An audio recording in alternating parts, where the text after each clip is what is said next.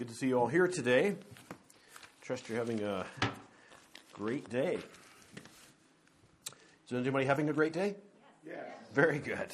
Very good. All right. Well, let's take our Bibles today and let's turn to the book of Matthew as we began last week. If you will, Jesus' inaugural speech. And there was a lot of people gathered. It said in verse 1 of chapter 5 that there were multitudes, and he went up to the mountain and sat down. And Matthew chapter 5, we're going to read again as we did last week. Last week we read Matthew 4, but we're going to start now with this, what we've known as the Beatitudes. I would say that we could even paraphrase and say, how to be happy according to Jesus. Matthew chapter 5, beginning at verse 1, and we'll read through verse 12. Seeing the multitudes, verse 1, he went up into a mountain, and when he was set, his disciples came unto him. And he opened his mouth and taught them, saying, Blessed are the poor in spirit, for theirs is the kingdom of heaven. Blessed are they that mourn, for they shall be comforted. Blessed are the meek, for they shall inherit the earth. Blessed are they which do hunger and thirst after righteousness, for they shall be filled. Blessed are the merciful, for they shall obtain mercy. Blessed are the pure in heart, for they shall see God. Blessed are the peacemakers, for they shall be called the children of God. And blessed are they which are persecuted for righteousness' sake, for theirs is the kingdom of heaven. Blessed are you, when men shall revile you and persecute you, and shall say all manner of evil against you falsely, for my sake. Rejoice, and be exceeding glad, for great is your reward in heaven, for so persecuted they the prophets which were before you. May God add a special blessing to the reading of his word, and let us just bow in prayer prior to our study today. Father God, we're thankful for what you are doing in a world that seems chaotic and really messed up. But Father, you are fully and completely in control. And as Jesus sat on this mountainside so many years ago, and people were gathered below him because of his compassion, because it says in chapter 4, he healed them, he cared for them. There was a sense of just a desire to follow this man of God, this Son of God. To think of this Jesus Christ walking the earth, the very God himself. It's amazing. But to think that he opened up with these words as blessed, blessed, blessed, which would mean to be happy is. And Father, as we unfold and unpack this afternoon, we would ask that you would use the Holy Spirit exclusively to teach the Word of God. We thank you for those that have come out today, and especially, Father, we'd ask that you bless them and their families, and wherever they may be going and what their life is up to, Father, that you would surround them with your grace, your mercy, and your love. Thank you for the word, and again, we just ask that you would let us see what you want us to see, and then do what you want us to do. Father, we thank you for these moments, again, leaning and expecting the Holy Spirit to lead, direct, and guide us. In Jesus' name we pray these things. Amen. Matthew chapter 5 is a passage of Scripture that seems strange and out of place, not only for those people of which Jesus would have been walking and talking amongst, because it was crazy. The Jewish religious leaders and scribes, those that were in, shall we say, control, those that were pushing their agenda, these things that he mentioned that we just read would not only seem odd, they were crazy. What he's suggesting is to be happy, to be blessed. There's 9 things there that wouldn't be on anyone's list of chasing or pursuing happiness, as the world would perceive it or go after it. You must be kidding me. The one we looked at last week was, blessed are those that are humble. How many of you have sought out, got up in the morning and said, may God lead me to be happy in humbleness? There's no hands that have went up.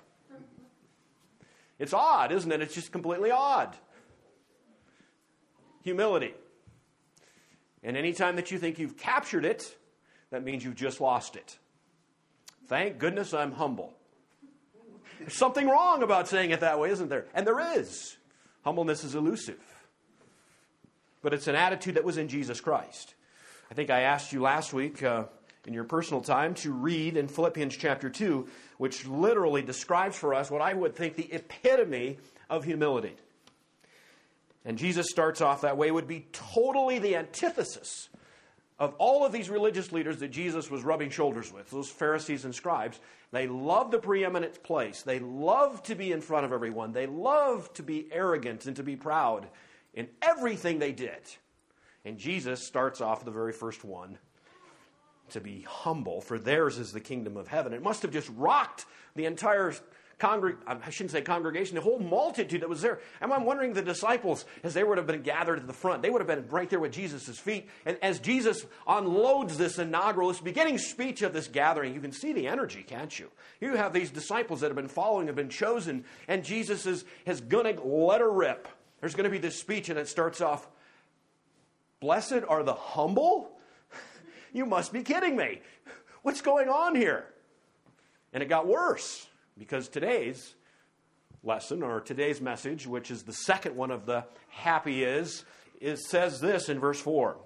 "Blessed are happy are they that mourn, for they shall be comforted." Now, if there was ever a paradox, that would probably be it. In fact, earlier this morning I said, "God, I don't think I'm the right guy to give this message. That's too much. It's too...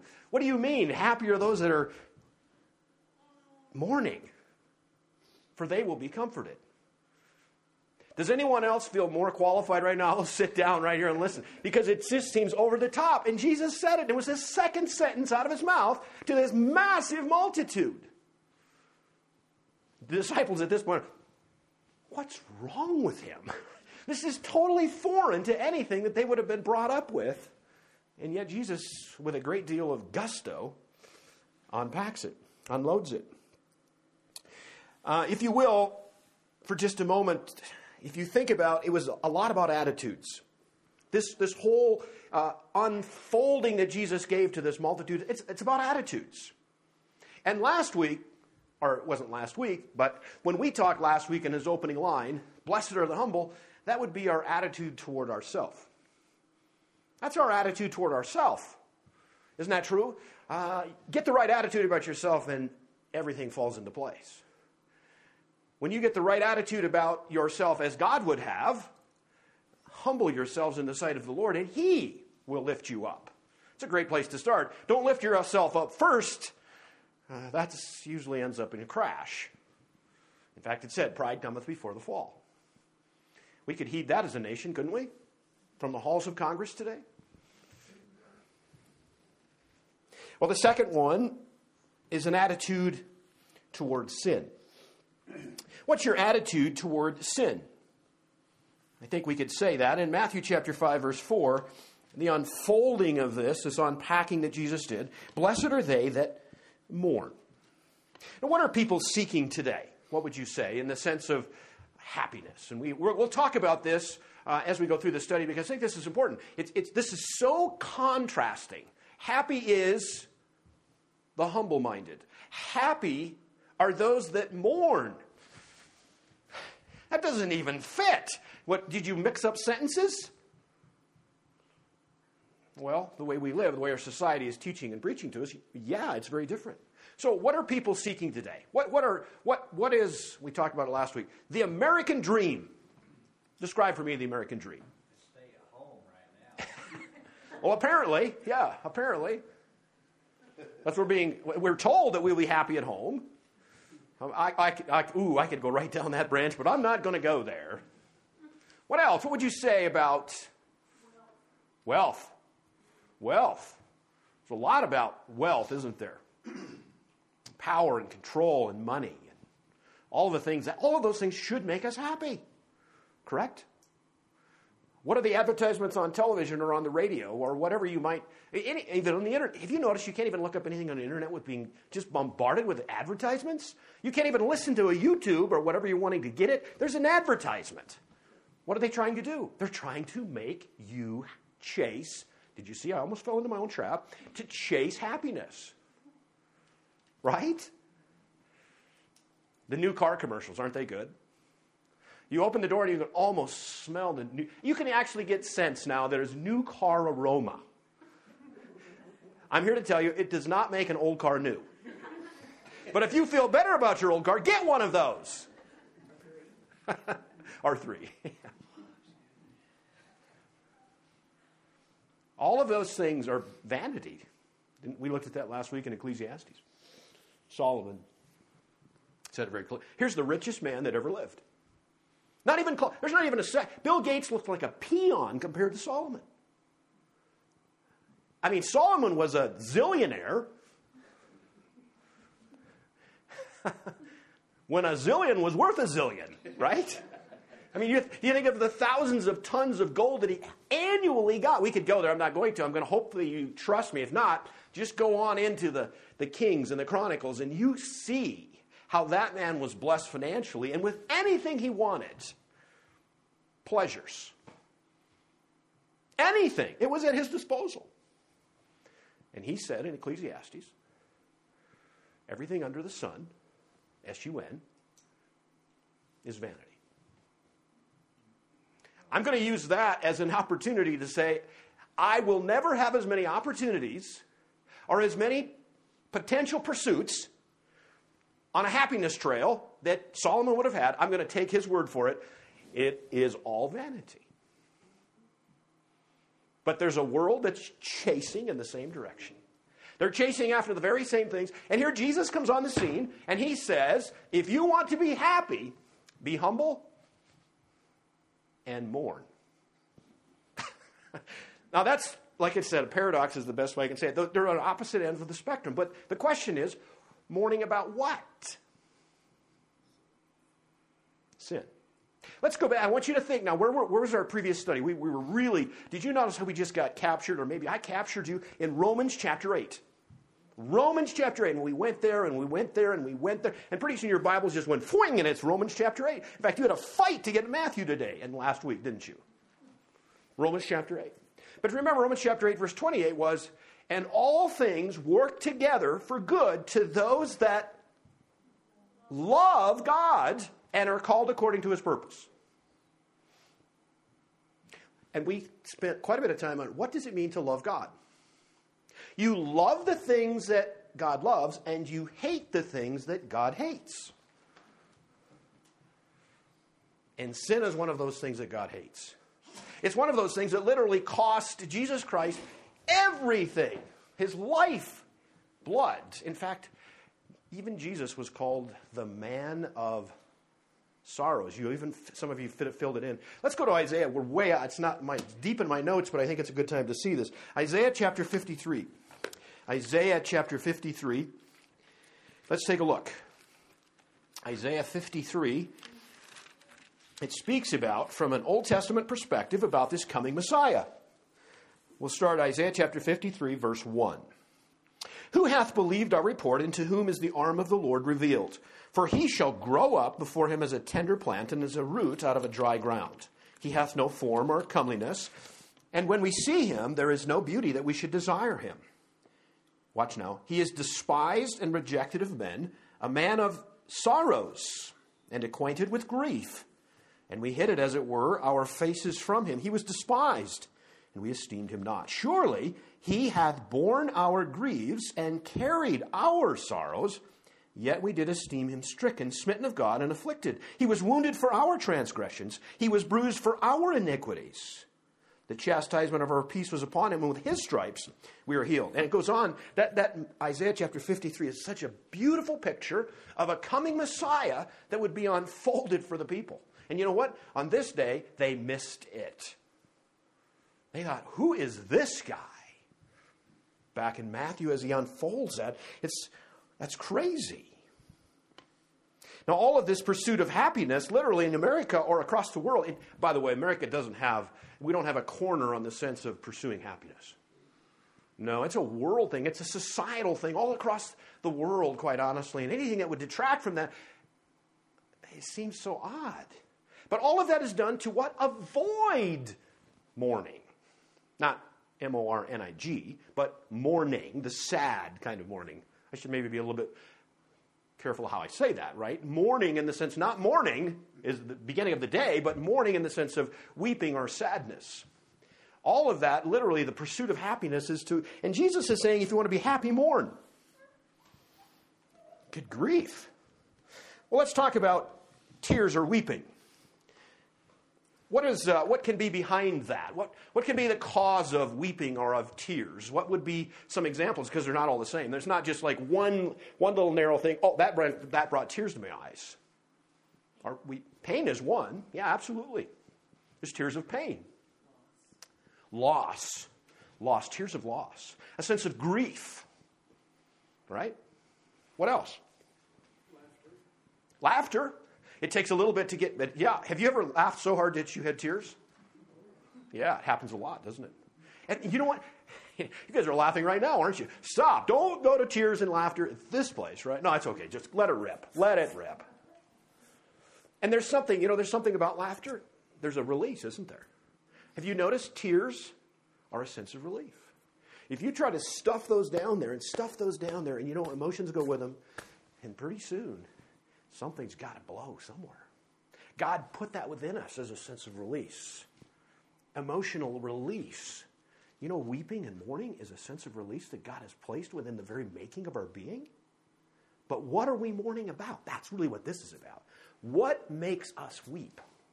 Let's keep going. There's weeping or tears of devotion, right? Let's look at an example. Now this I think is really cool. Let's go to Luke chapter 7. Luke chapter 7. And I didn't write down the verse, so we'll kind of dig our way through it. Luke chapter 7. And let's see. See if I can find it real quickly. Maybe. Yeah, we'll go to verse 36. Luke chapter 7 and verse 36. One of the Pharisees, are you all there? Luke 7:36. And one of the Pharisees desired him that he would eat with him. In other words, Jesus, this Pharisee, desired him to eat with him. He went into the Pharisee's house and sat down to eat. And behold, a woman in the city, which was a sinner. In other words, by the way, that doesn't mean that she's the only one in Luke that's a sinner. Okay, in other words, she was a prominent, well-known sinner. Okay, do you see the difference? Especially by the way, the Pharisee was not, it was a double negative.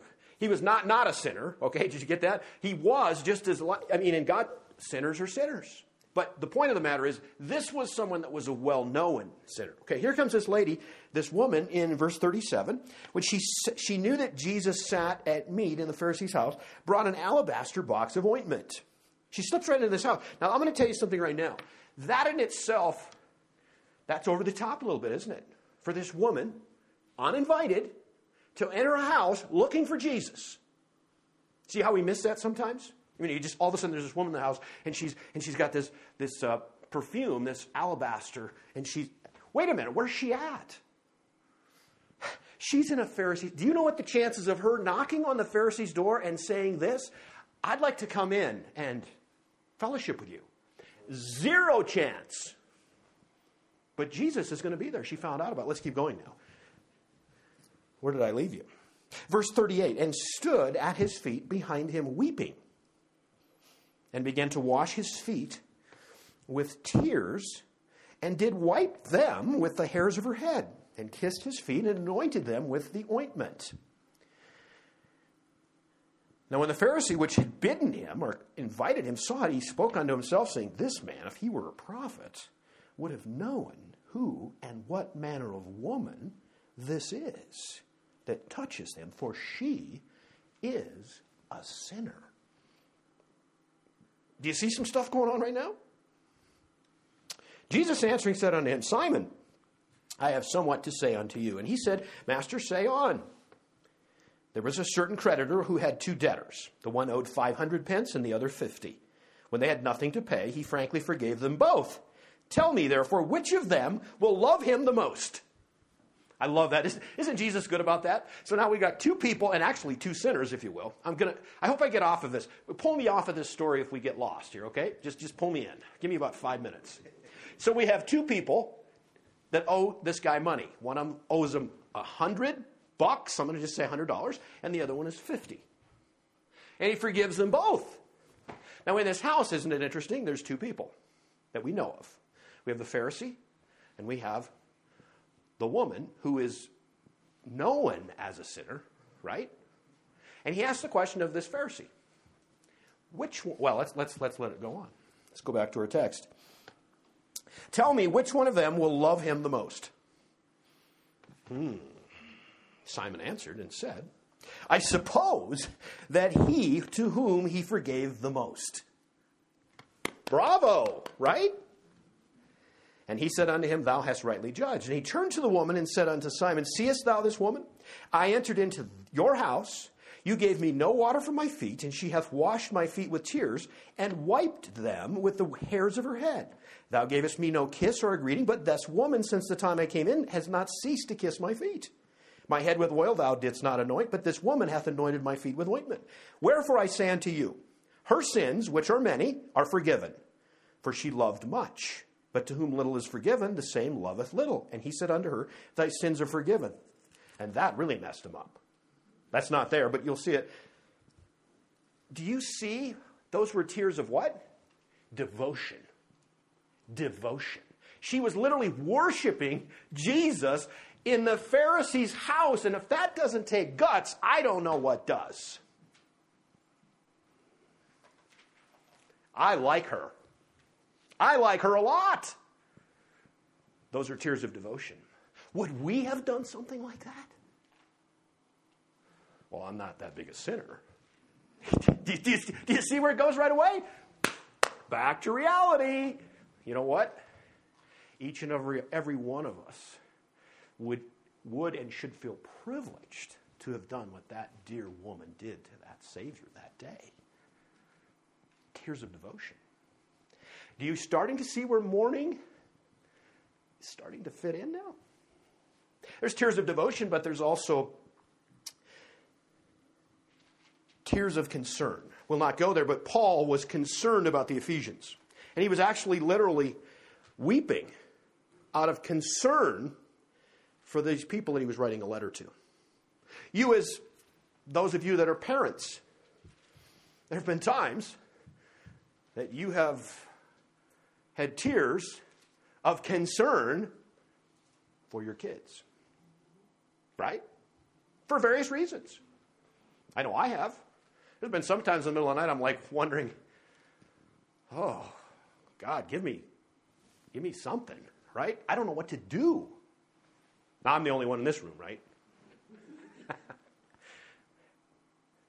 There's tears of concern. There's also tears of anguish. Kind of comes along some of the lines that you guys have even talked about, the sense of pain or loss, anguish. One of the greatest examples is from Jesus Christ himself. On the night that he was betrayed, just moments before. Jesus, it wasn't an unknown to him what was going to happen. He knew from the beginning that his purpose was to literally go to the cross, to be slain for us, I'm talking all of us sinners, so that we could go free. He was going to pay that price. To sign up for crucifixion, of which not one in this room could even possibly understand a sliver, no pun intended, of the immense and excruciating and exhilarating pain that comes along with that. And just hours before that betrayal would take place, and he knew he was then on the road to 9 illegal trials, to finally being hung there, he was in anguish. He was wrestling, if you will, with the very will of the Father. Father, if there be any other way, let this cup pass from me. But may your will be done and not mine. Now, in a very small way, with our sin that is in our lives, you know what? We should have some of that same anguish, some of that same mourning. God, help me. I want to do your will and not my will. Isn't it amazing how selfish we are? I mean, we don't even have to imagine that, do we? I'm not saying anything that's new and, that was new, Larry. I didn't realize we were selfish.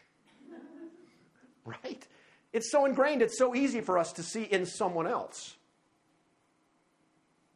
Boy, did it get quiet just for a moment there. Isn't it amazing how we can see this in everybody else? Remember how David, he had sinned with Bathsheba, adultery, and then murder, and then it was just trip. And for a year and a half, 18 months, if you read carefully in the Psalms, he didn't write any more songs. It was 18 months of silence, if you will. And it said his bones after he was, I'm getting ahead of myself, but it was a horrible time in David's life. You can see it in Psalm 51, and you can see it in another psalm that he wrote, which maybe it's 27. Anyway, two of those psalms that he literally poured out his heart, weeping before God. You know what he did see very clearly? Was Nathan the prophet. Here's your job, Nathan. How would you like this job? I'm asking you. God comes to Nathan and says, Nathan, I've got a job for you. Oh, good, Lord, I'm your prophet. I'll do anything you want me to do. I'd like you to go to the king, King David, and I'd like you to confront him in his sin. Boy, I'll bet we could get somebody else for that, couldn't we? I'm really busy. Nathan, that's not in the Bible, but can you imagine what if God came to you and asked you to do something like that? I'll get back to you on that. So how would you handle this situation? King David's not in a very sporty mood now either. Have you noticed? Because he's, if you're covering or denying sin, guess what happens? You become arrogant, you become hard-hearted, and you don't listen very well. There's not much of that going on right now. What would happen in Washington, D.C. if we just tell it the way it is? Just tell the truth every day of every minute. If I'm wrong, right? Okay, let's go back to David. It would be wonderful. But you know what? Excuse me? It would be weird, right? It would be weird. Because you know what? I don't know who originally said it, but power corrupts, and absolute power absolutely corrupts. And the more power we have, King David is a perfect example. There was no one that could call him to accountability because he was king. And when humans who have a sin nature are given more power, the less likely they are to mourn over their sin because they're powerful. They're in control. Right? And Nathan went to David. I'm sure he had thought and prayed about this for a while. How am I going to tell David that he's a sinner? But he sets it up perfectly because those that are denying or covering sin have some common things. They can see sin beautifully in someone else. It's true, isn't it? That's why they have stuff like gossip. You can see oh so clearly in someone else's life. And Nathan comes to David and he says, David, he tells us a little story, and you already know where it's going, so I'll try to be very brief. But he essentially said there's this poor man and he had one ewe lamb, and someone took it from him.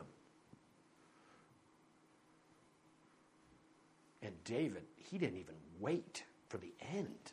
He blew up and said, that man is going to pay. And I can't imagine how quickly humility came when Nathan said, you are that man. And he didn't have to say anything else. Now that's what made David, the expression that we have that David was a man after God's own heart. Do you know what happened? He mourned for his sin right then and there. Didn't come without consequence. You know his family. It was really messed up, wasn't it? But he mourned over his sin. And then, again, I was going to save this for last. No, I'm going to save it for last. I think. So, what were we talking about? Tears of anguish. Tears of sorrow, which would be one we actually moved into one without me announcing where we were going, and that's the tears of David. Tears of disappointment. Tears of regret. Think of the difference between the tears of, now I'm a little bit ahead, but we'll set ourselves up for the next juncture, the next little table mark. Tell me about the two responses, two very different responses, literally within the same time frame, of two disciples that were Jesus' disciples. One of them was named Peter. You remember Peter? And you don't have to wonder if Peter's on your side. He's right there. He's a rock. That's what his name actually means, is little rock. And Jesus said, I prayed for you because Satan wanted to sift you as wheat. He wanted to steal you away. But Jesus, in the era of where he's about ready to be offered up, is praying for and caring for and compassionate for one of his followers. And what do you think Peter said? I'm going to go with you to the death. I'm with you, buddy. There ain't nothing could happen in the love that I have for you. Literally a few hours later, not only had denied Jesus once, not only twice, but 3 times. And it said that he went out and wept bitterly. One of the Gospels says that Jesus looked at him after the 3rd time. I don't know what that felt like, but he would have mourned. I mean, to a gigantic level. And then there's the other disciple, the one that hours before had literally betrayed his master. The one that he'd followed for 3 years, the one that loved money. Remember him? He was sorrowing as well, as he would have taken those 30 pieces of silver that he'd sold his Savior out for, and he threw them at the feet of those religious leaders. He was in despair, and he went out, and he hung himself. Those are 2 very, very different purposes, 2 very different ways of mourning, with 2 very different results. Jesus is saying in Matthew 5 that the mourning that leads to repentance, the mourning over your sin that leads you, and by the way, when you are in a humble attitude toward yourself, and when you truly are mourning over sin, it will lead you to God. Because your heart becomes soft. Show me one with arrogance, and right away you've got the walls up. Who, me? It's like David. When you could defend or cover sin, it just becomes harder and harder and more calloused. And an attitude of humility opens it up. And then when you're mourning over your sin, God can really do some amazing things. Amazing things. Tears of regret. There's tears of compassion. And if we don't stop here, you didn't tell me when to stop, did you? We got through it, though. We're okay. We're okay. We're okay. Tears of compassion. We talked about the woman that had tears of devotion, right? Tears of compassion. What would you say about that? Could you give me an example of that? Tears of compassion. What are tears of compassion? By the way, that's one of the ways to literally become soft, is to have compassion for others. I'd like to lead you, a verse popped in my mind right now. It was a little deeper in my text, but let's go to 2 Corinthians chapter 2. No, 2 Corinthians chapter 1, I'm sorry.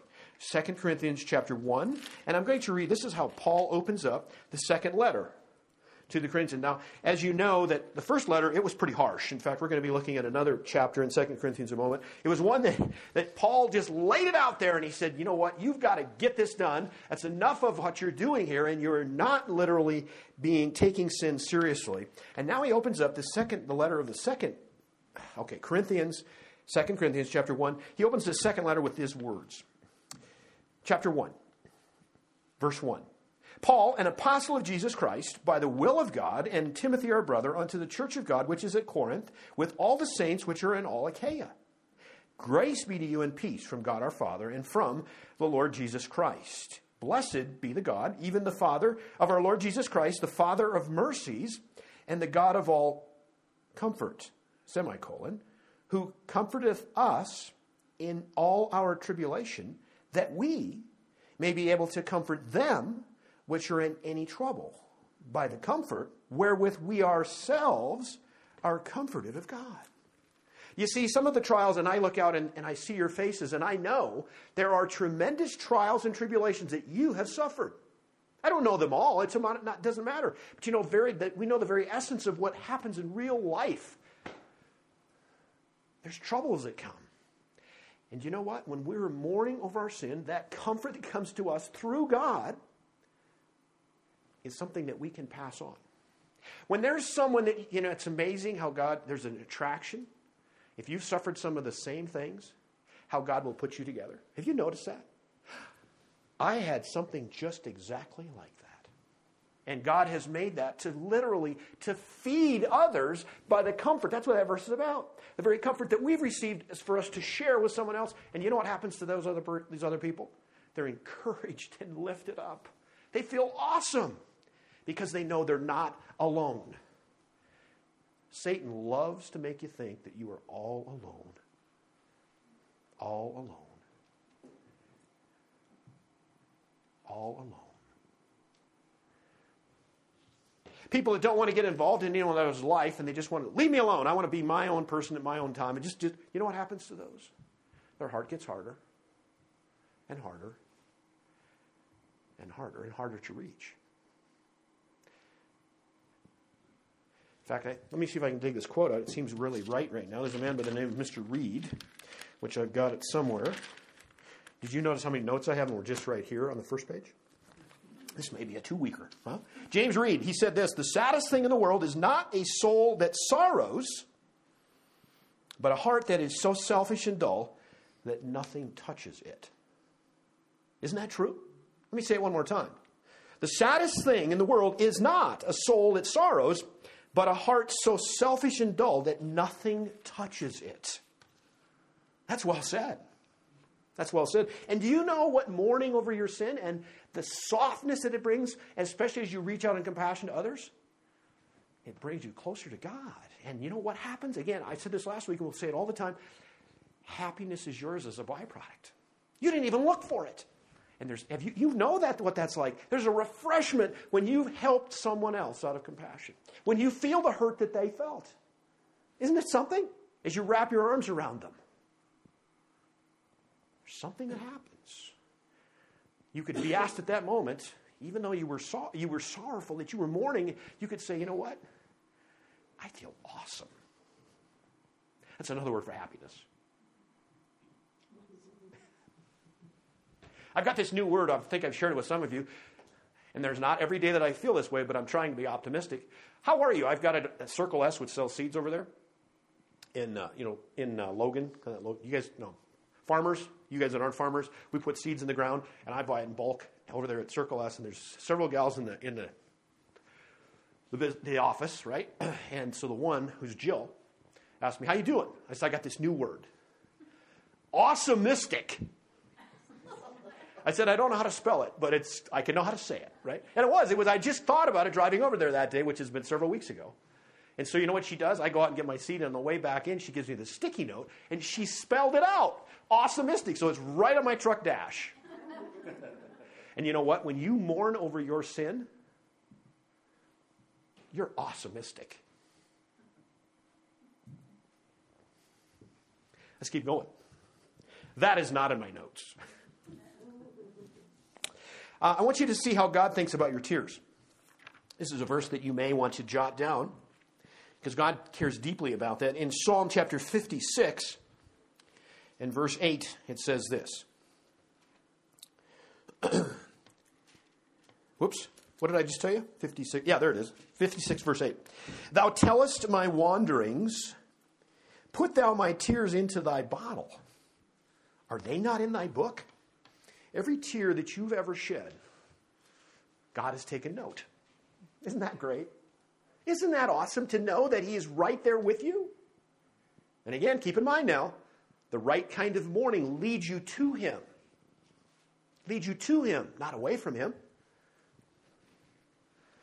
Now, the sorrow of the world is very different. I think this would be a good time for us now to go to 2 Corinthians chapter 7. 2 Corinthians chapter 7, and we'll look at verse 10. It describes for us, we'll read this verse first, and it describes for us the sorrow of the world and the sorrow of God. There's a godly sorrow. 2 Corinthians chapter 7, and look at verse 10. For godly sorrow worketh repentance to salvation, not to be repented of or to be rejected, but the sorrow of the world worketh death. Two very distinct, very antithetical. Okay. Anyway, they're opposites. I can't say the word right now. Godly sorrow literally leads us to repentance and salvation. The worldly sorrow leads us to death. Let me look at, hold your place here, because we're going to come back to this, because there's something that's really cool there. Let's go to, I got to think about this just a second. Where is it? 1 Timothy chapter 6, verse 10. 1 Timothy chapter 6, verse 10. Watch this. We just talked about this a moment ago. 1 Timothy chapter 6. I'm going to read it, and you listen carefully and see if I read it right. Because often I've heard this. For money is the root of all evil. That's not what it says, is it? What's the difference? For the love of money is the root of all evil, which, while some coveted after, they have erred from the faith and pierced themselves through with many sorrows. Now, if you're sorry or you're mourning over the loss of wealth, that's not going to take you anywhere positive. Because you're right in the center of the self-pity circle, and there's only 3 of you in there. Me, myself, and I. And I usually is the spokesman. But you see, it's not going anywhere. Did you see that? That's worldly sorrow, if you will. Worldly sorrow. Now, let's go back to, I want to show you one other one in the sense of selfish mourning, if you will. Let's go to 1 Kings. I want to show you a king that put on a pout. Boy, did he put on a pout. 1 Kings chapter 21. And you're wondering, who's this guy? Well, let's find out. 1 Kings chapter 21. We'll start in verse 1. 1 Kings chapter 21. We'll start in verse 1. It came to pass that after these things that Naboth the Jezreelite had a vineyard, which was in Jezreel, hard by the palace of Ahab, king of Samaria. And Ahab spoke unto Naboth, saying, Give me thy vineyard, that I may have it for a garden of herbs, because it is near unto my house, and I will give thee for it a better vineyard than it. Or if it seems good to you, I will give you the worth of it in money. Oh, that seems reasonable. He's the king. Verse 3, Naboth said to Ahab, The Lord forbid it me that I should give the inheritance of my fathers unto thee. Well, that seems reasonable. It's a family legacy. It's part of our family, and I don't want to sell it. Oh, well, thank you for hearing that. That's what Ahab said, right? He said, thank you, have a great day. No! Verse 4. Ahab came into his house heavy and displeased because of the word which Naboth the Jezreelite had spoken to him. For he had said, I will not give thee the inheritance of my fathers. And he laid down upon his bed, turned away his face, and would eat no bread. The poor little guy. But Jezebel, his wife, she's the sweetheart of the deal, came to him and said unto him, Why is your spirit so sad that thou... Did you see it? Did you see the sorrow? What's he sorry about? Because he didn't get what he wanted. That's the first and only time I've ever recognized that in the world. That was a lie. It's everywhere, isn't it? When we're sorry, and the reason we're sorry is because we're not getting what we want, that will not end in happiness. In fact, we will not be comforted. Remember what Jesus said? Those that mourn will be comforted. He's not going to be comforted. I'm telling you, I read the rest of the story. Why not? Because he's got all the wrong reasons for mourning. And you read the rest of the chapter on your own. In fact, I'm going to let you do that because we need to keep moving. 1 Kings chapter 21 is an amazing, amazing story of some diabolical, horrible events surrounded literally by sorrowing in a worldly way. There was no comfort. In fact, as a result of that, both Jezebel and Ahab were sentenced to die. There are sorrows of the world. There are sorrows of godly. Now, I promise, let's go back to what I'd like to do now is I'm going to read Romans chapter 7. Now, listen carefully now. We've talked about a couple of things in the sense of mourning, that when we're reaching out in compassion, guess what happens? We really are comforted by being able to help others. And I see some heads nodding now. You know what? You know that works. But if I was going to say, now I want you to go out and I want you to be happy, where do your thoughts go? It's not mourning, is it? It's not where it goes.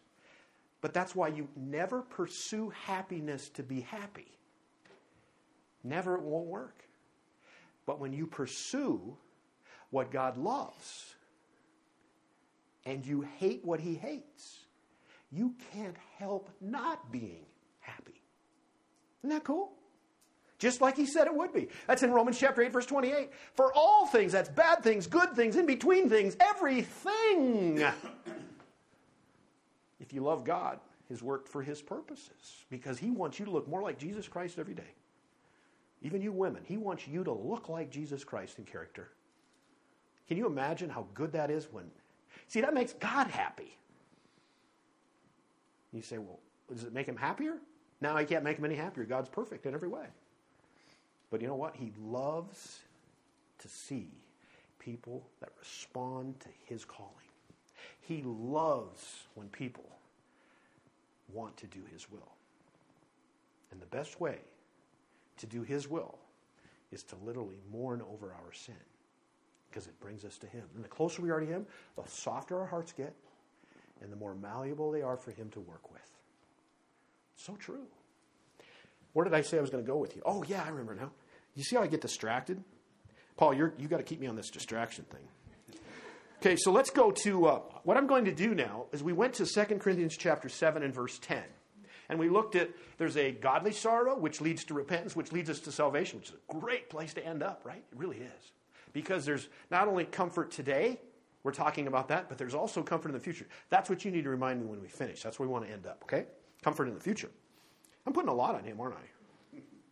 2 Corinthians chapter 7, but I want you to see there are benefits of sorrow in this church in Corinth. I'm going to read out of the New Living Translation.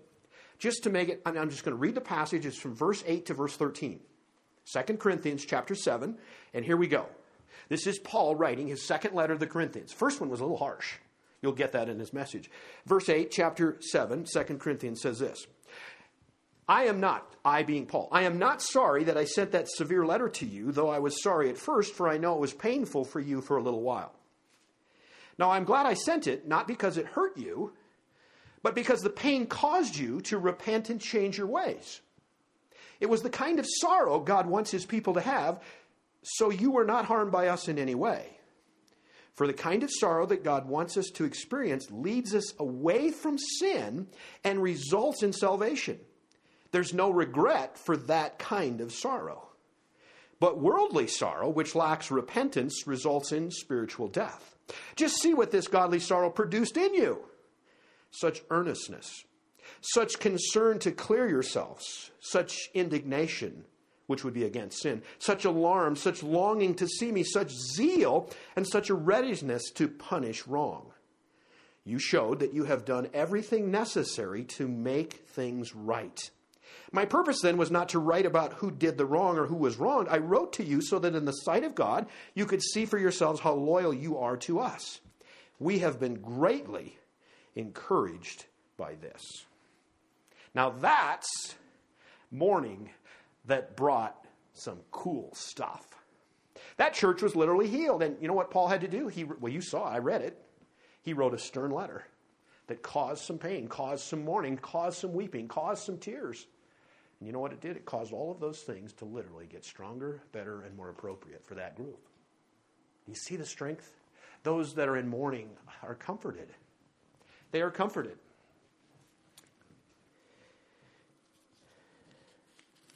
See, we went to 1 Timothy.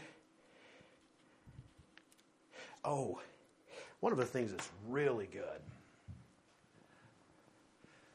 and maybe you've been there, but you know when you went down the wrong road and you went far enough till you know that there's not another way for it to circle back in and start over again? You just got to go back. You just say, this was a really bad idea. I was not very smart. That's where humility is starting to kick in, right? And there's a story about a man in the Gospels that literally gives us a picture that he returned to his father even when it didn't seem right. He had done everything wrong, but he wised up. Let's go to Luke chapter 15.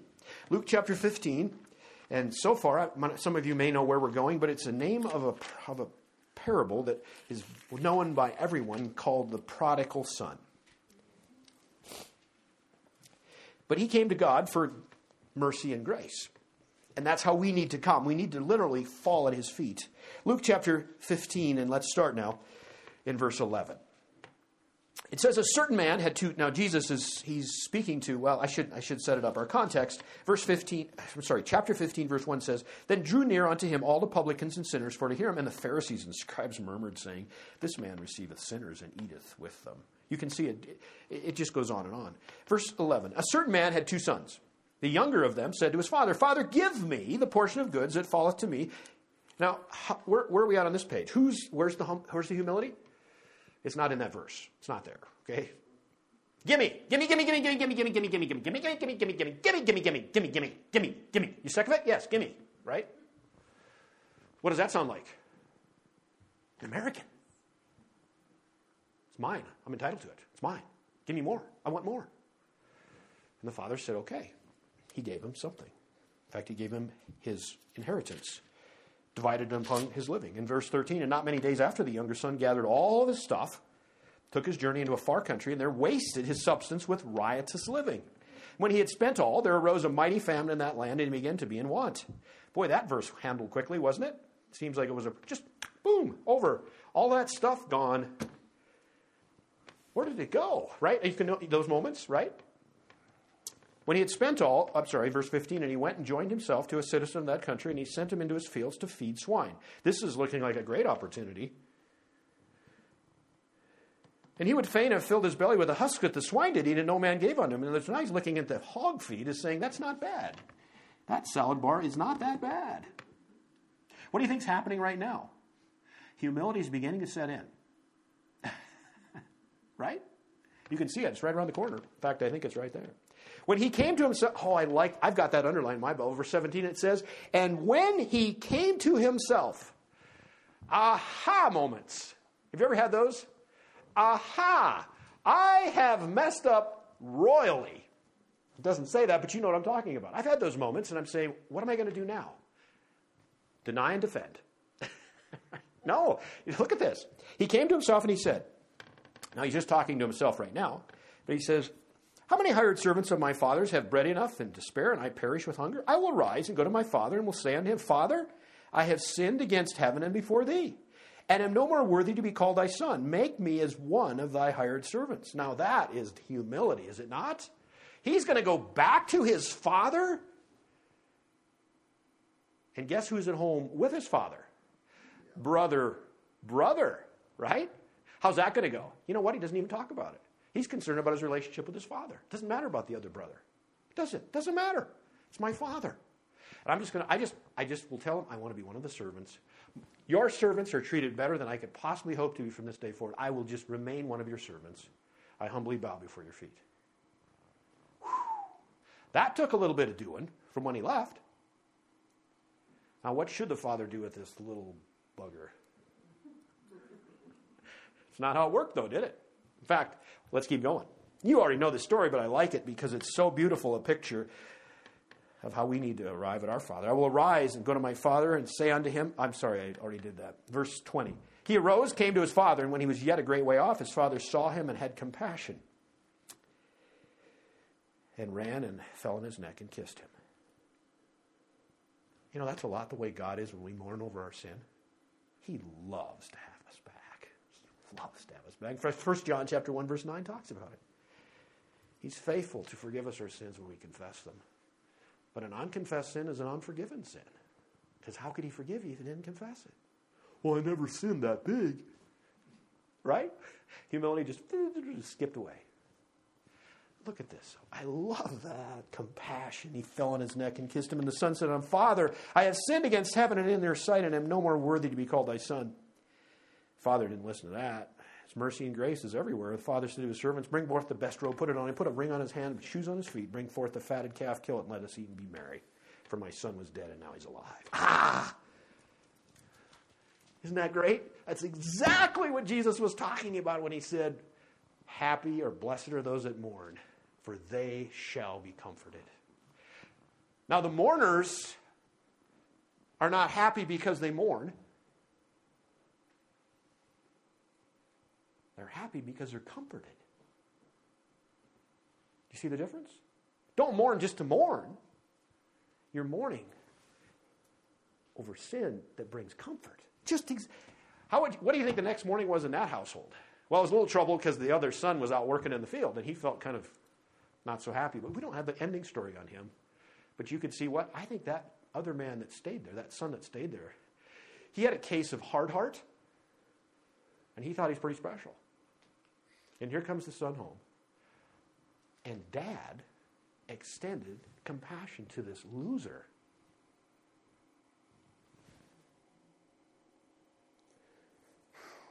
Think of that first son, or the son that came home the next morning. Man, it is great to be home. It is great to be home. What if he hadn't come home, folks? What if he hadn't been mourning over his sin? He would have never known. He would have never known how compassionate his father was. And that's the message Jesus is saying. When you mourn over your sin, you will be comforted. In fact, the word that's for comfort is the very same one Jesus uses in a little different context that we find in John chapter 16. Let's go there. John chapter 16, and let's look at this. John 16. Now, Jesus is saying some stuff to his disciples because he's about ready to rip out. He's about ready to have done what he needed to get done. They've been together for 3 years, and now he's going to start laying some things out. I don't think they got it till later, but here we go. John chapter 16, and I'm jumping in the middle. Verse 7. Nevertheless, I tell you the truth. In other words, pay attention. It's expedient or best for you that I go away. Now, wait, that's where it stopped. I bet they didn't even hear the rest of it. Why would that be good for you to go away? But he kept going. For if I go not away, the Comforter, that's the same word that Jesus used in Matthew chapter 5 and verse 4. For those that mourn, they shall be comforted. Now do you see the significance? If you trust Christ as Savior and mourning over your sin brings you to repentance, as it says in 2 Corinthians chapter 7, verse 10, and leading you to salvation, and when you get saved, when you trust Christ as Savior, guess what happens? The Comforter indwells you. 2 Corinthians chapter 8, verse 9. He indwells you. The Holy Spirit, the Comforter that Jesus is talking about, because he left, the Holy Spirit comes, and that's what we spent many weeks in chapter 8 of Romans about, what life in the Spirit is all about. Does this not fit together, or what? And you know, the other thing, that the Holy Spirit's that one that's inside of you when you've trusted Christ, and when you really did do something that wasn't right. I don't know where it is, but it's right about there on me, inside. I'm pointing to my head. It's inside. Tap, tap, tap, tap. Larry, what are you doing? Do you have that one in? I'm the only one? No, I see no, it's there's smiles out there. But he's the one that literally is using the Word of God to help you see your sin. And when you're mourning over it, then you go to the Father and you say, I confess my sin. I'm so sorry. Help me to be better. And you know what happens? Just like the father and the prodigal son, he receives you with compassion and love and open arm forgiveness. And guess what? You're comforted. And that comforter lives within you. And this is the happiest thing I could actually tell you. For some reason, I just think we're done right here. This is where we need to be. Except you were supposed to remind me of something. Remember? Comfort in the future.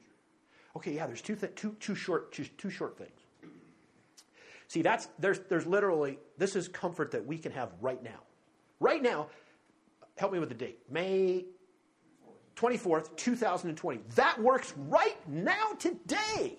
You don't have to wait 30 days. There's no money back guarantee because you'll never need it. It absolutely works. Presto. But he's also the God of comfort in the future. I'd like us to go to Revelation chapter 21 for a moment. Revelation, let's go there for a moment. I'm going to show you something that's so grand, so magnanimous. There's a day, and it's coming. Oh, it's coming, and I can't wait. I cannot wait. We'll start in verse 1 of chapter 21, but pay particular attention to verses 4. Here we go. Revelation 21 and verse 1. I saw a new heaven and a new earth. For the first heaven and the first earth were passed away, and there was no more sea. And I, John, saw the holy city, New Jerusalem, coming down from God out of heaven, prepared as a bride adorned for her husband. I heard a great voice out of heaven saying, Behold, the tabernacle of God is with men. He will dwell with them, and they shall be his people. And God himself shall be with them and be their God. Watch verse 4. And God shall wipe away all tears from their eyes. And there shall be no more death, sorrow, nor crying. Neither shall there be any more pain, for former things are all passed away. And I say, Amen. But God can deal with the sorrow today to bring comfort. And there, the greatest comfort we'll have is it's all gone. And we just have our Savior. We have our God right there. 24/7, we're right with him. And this is the closest we can get because he's literally 24/7 with us right now. Within speaking distance. He actually lives within us. But that's going to be awesome in the future. No more sorrow. No more tears. No more anguish. Just comfort. Isn't that awesome? Now, this thought, as I was driving over from the house to here, there was something that just kept pumping in my mind, and I finally had to look it up because I couldn't remember. Joy comes in the morning. That just boom. I just couldn't get out of my head. You ever heard those jingles that just won't go away? I could not get rid of that one. So like the last 10 minutes, I'm sitting there studying. Joy comes in the morning. Joy comes in the morning. So I look it up on my phone. Where's it at? Well, let's go to Psalm chapter 30. Psalm chapter 30, and let's read it. And I'll tell you what hit me. Psalm chapter 30, and it's written by David, none other than David. And let's start at verse 1, and we'll watch the first 5 verses. Psalm chapter 30, verse 1. I will extol thee, O Lord, for thou hast lifted me up, and hast not made my foes to rejoice over me. O Lord my God, I cried unto thee, and thou hast healed me. O Lord, thou hast brought up my soul from the grave. Thou hast kept me alive, that I should not go down to the pit. Sing unto the Lord, O ye saints of his. Give thanks at the remembrance of his holiness.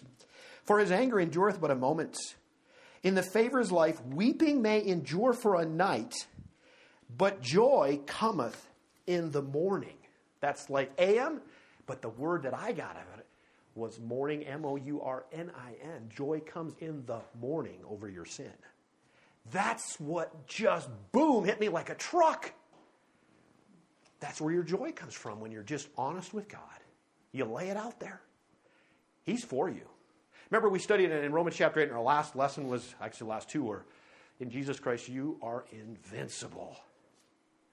And Jesus was describing his inaugural sermon, quite honestly, in the things and ways that people would never think of, that you could actually be happy, are ways that you can really, really, really be happy. Blessed are the mourning, for they are comforted. For they are comforted. We've learned 2 things. We only have 7 left. Not today. Not today. Easy. I saw some real challenges there. We got 7 left, but not today. Jesus is an inaugural sermon. Last week we talked about attitude towards ourselves. That's humility. If you didn't read Philippians chapter 2 last week, read it this week. And if you did read it last week, read it this week. And then secondly is the attitude towards sin. We've got one more, we'll finish that out. Next week we're going to look at blessed are the meek. How many of you ever woke up and said, I want to be meek? No hands have shot up. But we're going to talk about, because you know what? It's also going to give us an attitude toward sin. Here was the opening. Are you not loving this stuff? This is crazy. I was totally overwhelmed this morning when I was thinking, how am I going to take this verse? Blessed are those that mourn, for they shall be comforted. I'm like, God help me. And he has. The Holy Spirit has helped us with this, because this is truly, truly what God wants us to live and be like. Let's pray. Father God, thank you for the day. Thank you for your word. Thank you for the fact that Jesus Christ came and lived and dwelt amongst us. God with us, as it said, Emmanuel. That's the meaning of the word. And to think of this, our precious Savior, our Jesus Christ, he wept over Jerusalem. I didn't even talk about that. Luke chapter 19, verse 31, I believe. And then also in John chapter 11, verse 35, it says, as he went to see his dear friend Lazarus, who had passed away, but to show glory of you, Father God, Jesus looked over those people that had literally given up because of death, because of sin and all of that. And it says, quite honestly, the shortest verse in the Bible, with the most power, from the most powerful man that's ever walked in the world, with meekness and power, he wept. Jesus wept. Our Savior, our God, how mighty, how magnanimous, how sovereign, omnipotent, incredible in every way. And Father, again, my heart has been softened when I read the story of the prodigal son, which is a picture of myself even coming back as a sinner to you, Father. And with open arms and compassion, you've wrapped your arms around me every time and said, come on in, son. Blessed are the mourners, for they shall be comforted. Thank you, Father, for all that you do for us. Help these dear precious ones, Father, that have gathered today interested in wanting to worship and dedicate this time to you. We would ask that you would give them everything they need for this coming week. There will be some that will travel many, many miles from here. They will meet people that are specifically will be in their way, their line, their lane of traffic. Give them words to speak of the love of Christ. May they mourn over sin, their sin. May it lead them back to you. And Father, above all, may you be glorified. And I know as a result, because of what we've been studying in Romans chapter 8, that all things work together for good to those that love God and are called according to your purpose. And your purpose is to allow us to become more and more and more just like Jesus. Now, Father, we offer you ourselves. We're thankful for all that you've given to us. We're undeserving. We're spiritually bankrupt. But to know that a God cared enough to give us everything we needed to be more than conquerors, as it said, we are invincible in Jesus. And it's in his name we pray. Amen.